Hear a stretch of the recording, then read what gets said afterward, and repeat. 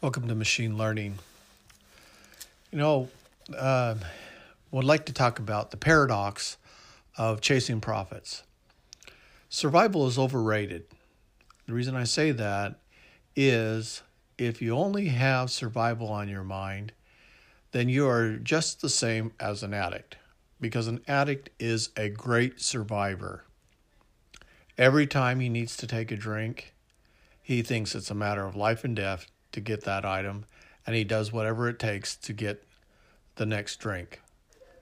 Survivor mentality can be replaced with faith in Christ. Now, let me explain a little bit more on this topic as it relates to companies. So what I want to do is I want to read a scripture from 3rd Nephi. I want to talk about digital. I want to talk about why digital failed to realize the larger market. And then I want to talk about the $10 computer.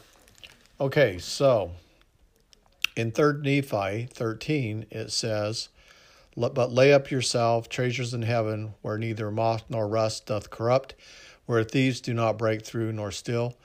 For there where your treasure is, there will your heart be also. The light of the body is the eye, and if there thy eye be single, thy whole body shall be full of light. But if thy eye be evil, thy whole body shall be full of darkness. If therefore the light that is in thee be darkness, how great is that darkness? No man can serve two masters, for either he will hate the one and love the other, or else he will lay hold to the one and despise the other. You cannot serve God and mammon." And now it came to pass that when Jesus spoke these words, he looked on the 12 whom he had chosen, and said unto them, "Remember the words which I have spoken, for behold, they whom I have chosen to minister unto this people.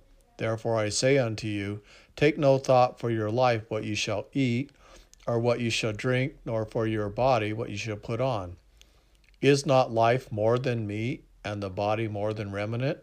Behold the fowls of the air, for they sow not, neither do they reap, nor gather into barns, yet your heavenly Father feedeth them. Are ye not much better than they? Which of you, by taking thought, can add 1 cubit into his stature? And why take ye thought for raiment? Consider the lilies of the field, how they grow. They toil not, neither do they spoil. And yet I say unto you, that even Solomon in all his glory was not arrayed like one unto these. Wherefore, if God so clothe the grass of the field, which today is, and tomorrow is cast into the oven, even so will he clothe you, if you are not of little faith. Therefore take no thought, saying, what shall we eat, or what shall we drink, wherewith ye shall be clothed? For your heavenly Father knoweth what you need of all these things. But seek ye first the kingdom of God and all his righteousness, and all things will be added unto you. Take therefore no thought for the tomorrow, for tomorrow shall take thought for the things of itself. Sufficient is a day unto the evil thereof." Wonderful. And Christ is a wonderful way to free ourselves from the incredible burden of inflation, because we are becoming poorer. Each day inflation increases. That's less money that we have in buying power, and we become poorer. So we have to look to Christ in order to get through this. Okay, now I want to go to the second thing, and I love that. I love what Christ said. It makes me feel great. Every time I read that, I just say to myself, I don't need to survive.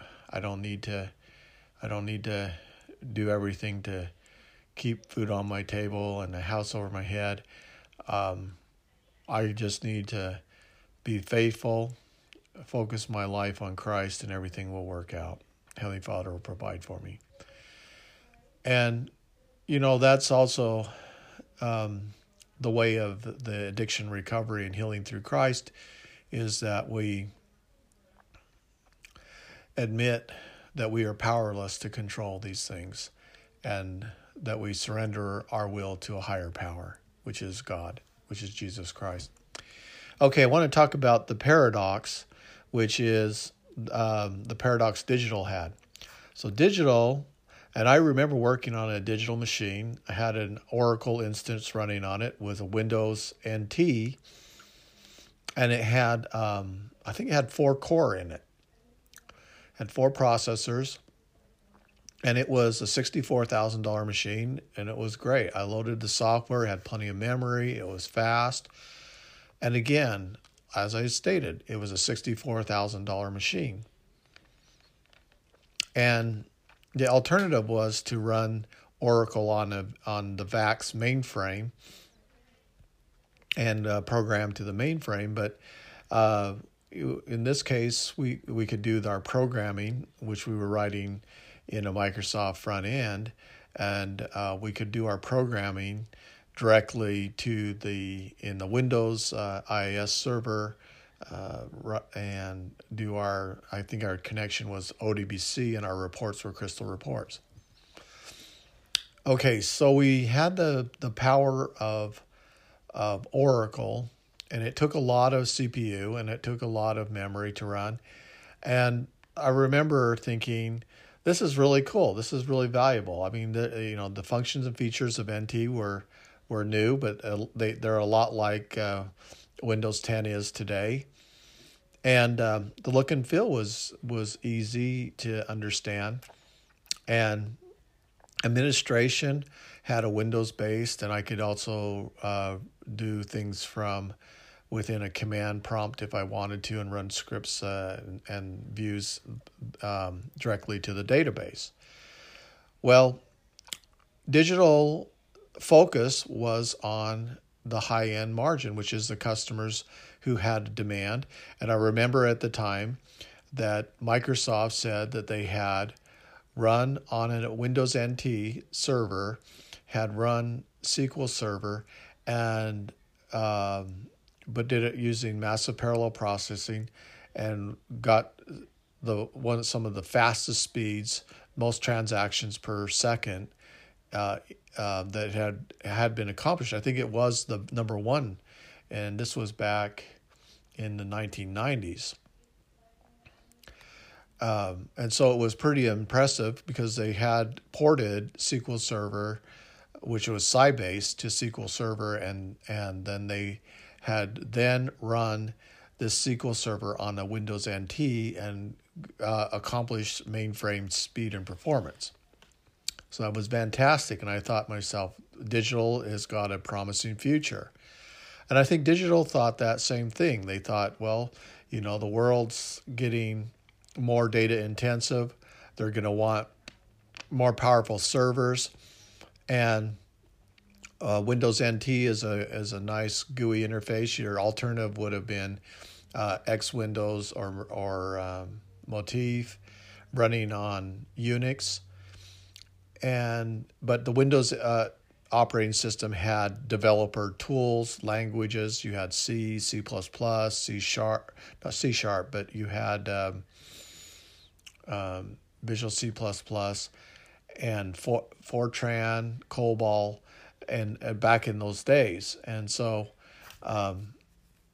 developers could program functionality in a Windows environment, and it was real rich, and the development tools were really simple, understandable, but you could build things with them.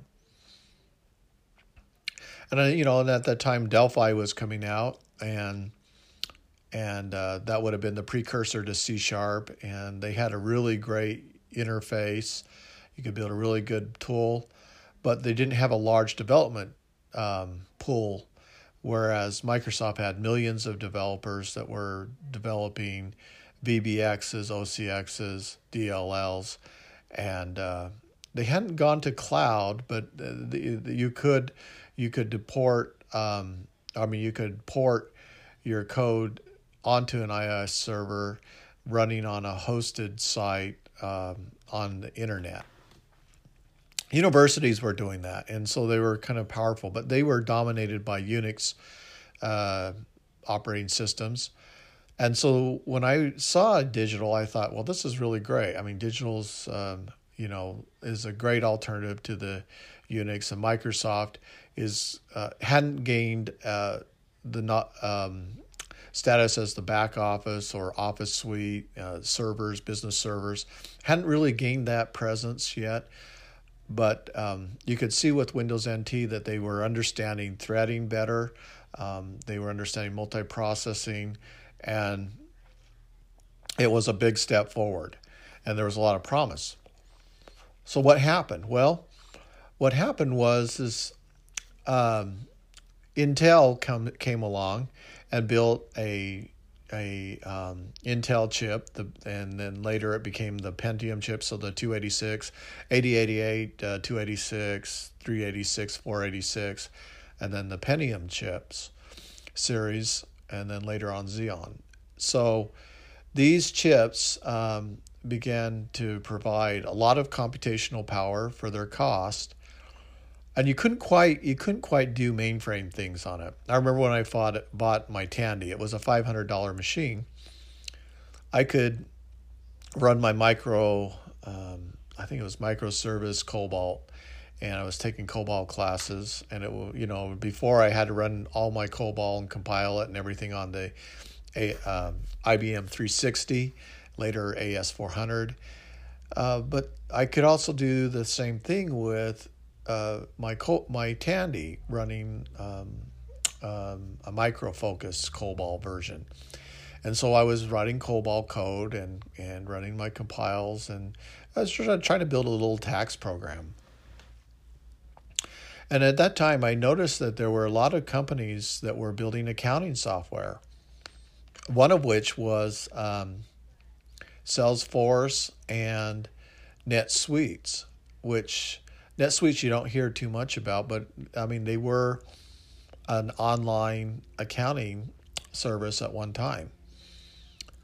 And so there were some big ideas that were starting to form, but you really couldn't build an ERP with your Tandy. It was just too much. You could build segments, you could build some functionality, you could build some simple games. You could run some equations, you could do some math. It was more than a calculator. You definitely could do much more than a programmable calculator with your Tandy. But at the same time, it was just kind of a novel idea. And it wasn't an IBM, it wasn't an Intel machine based. It was specifically Radio Shack.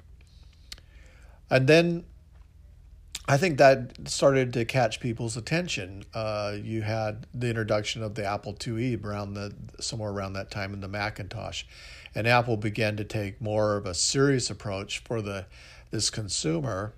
A little bit more expensive. There were some that were more kind of almost computers like a toy, or introduction. I programmed on the Apple IIe, and I programmed in Apple Basic, and I learned how to deal with memory, graphics, a lot of the hardware, and I had access to do lots of programming, and I loved it. I had 101 games to program.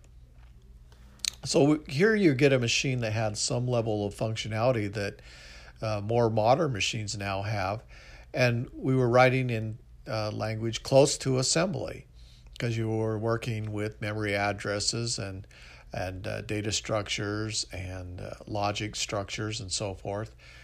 And I learned how to do arrays, and I learned how to do for looping, and it was kind of neat to learn how to control the machine. Before, there was just one machine, and it was a Commodore. And I remember, having to wait in line to use a Commodore at school, and everyone would bring in their cassettes, and they would run their programs to see what the Commodore could do. But you had very little time to access, and it was the same thing with the IBM 360 with COBOL, as you had very little time to access the machine.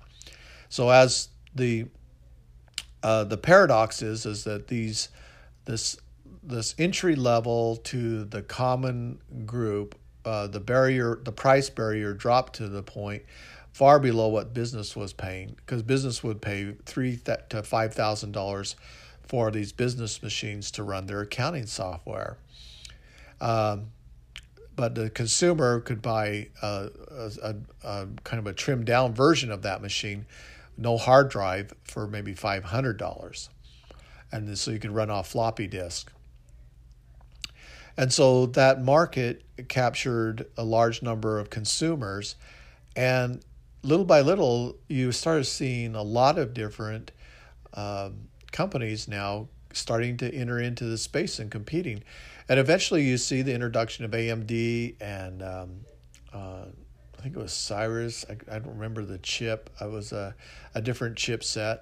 And now you have ARM. I mean, ARM's been around for a long time, but not taken seriously until lately. And it's low energy, high computation capabilities, kind of like the RISC architecture that we saw with the Sun Microsystems, where it was using this RISC architecture and getting very good performance, very good.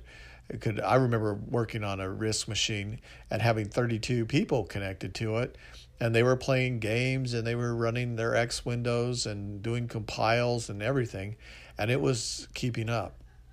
And so you had someone to administrate to it, do the backups, check the systems, make sure everything was good. And that system was a really powerful machine. Now you see Apple moving to the ARM architecture, and so here we're seeing almost like a server-based power in a laptop. Now we don't connect it to the network, and we don't run dumb devices against that one laptop, but I don't see why you couldn't. Let's say that you have a tower, and you want to connect to your iPads, and you want to run really intensive, powerful applications on the tower, then you can set up your Apple network and you can run those computations off the tower.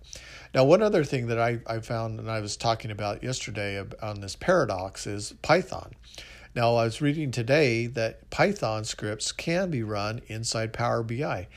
Huge. That's huge. And if you're listening to this, you should immediately go run your Power BI and put some Python script in there, run it, and do some machine learning, and then combine your machine learning predictions inside of Power BI and distribute that out and get comfortable in coding in the environment between Power BI and machine learning. Because I think that is a better way to introduce machine learning into a company is through Power BI.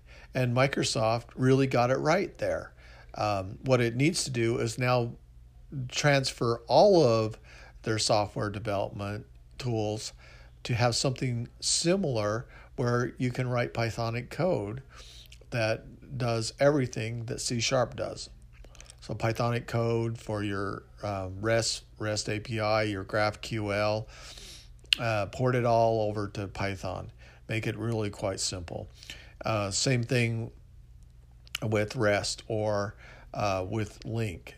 Port it all into a Pythonic way of dealing with your data. Give it a pandas like fill, or just integrate pandas directly in with the code that you're dealing with the database, and make the asynchronous very simple, and make the handling all the tasks that way really simple. So and so what happened then was digital had Dad. what? Your dinner's ready. Okay, thanks. I'll be in. Okay, so I'm gonna sign off. Dinner is ready, and so as a result, soon these devices they passed up and eventually caught up to where the high-paying customers' functionality was, and it did it in a short period of time.